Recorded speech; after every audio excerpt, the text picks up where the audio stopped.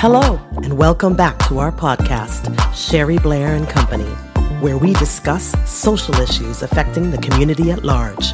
And now our host, Sherry Blair.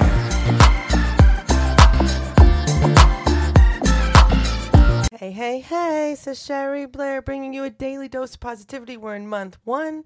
Take a stand to prepare for change. So we're going to talk to you a little bit about nurtured heart approach. How do we nurture our hearts? Don't you just love the sound of that? We all could use a little tender, loving, nurturing care. So here's a nurtured heart strategy. This is the first stand. Remember, month 1 is about taking a stand to prepare for change. And in that change process, the first stand of the nurtured heart approach is refuse to give any attention or energy to negative behavior.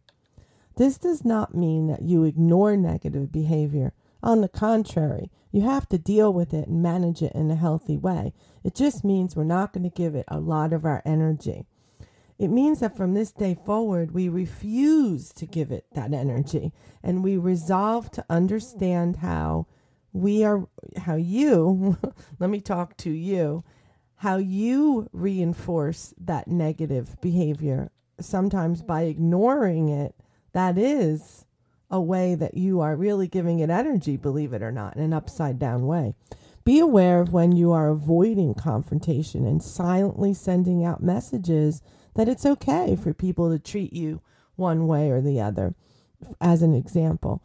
And consider taking this stand with the inner strength of a warrior. For those of you that, do yoga, I'm sure that you can identify with that concept, but think about any warrior that fights for peace. Think about Gandhi, think about Mandela. They all had some inner strength based on, I would say, peaceful warrior-like stances.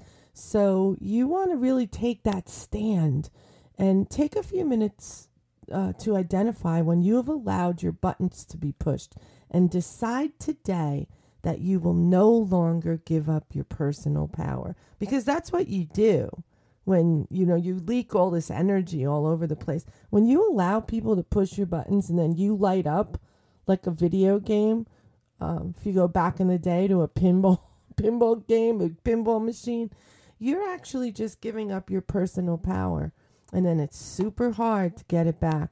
So I am asking you to stake your claim in the ground and take it back. Hold on to your personal power. Take this assessment. Don't do anything else after you listen to this. Get out your notebook. Get out your journal. Write down, what do you need to stop doing? What do you need to stop giving energy to in order to move forward in a positive and flourishing way?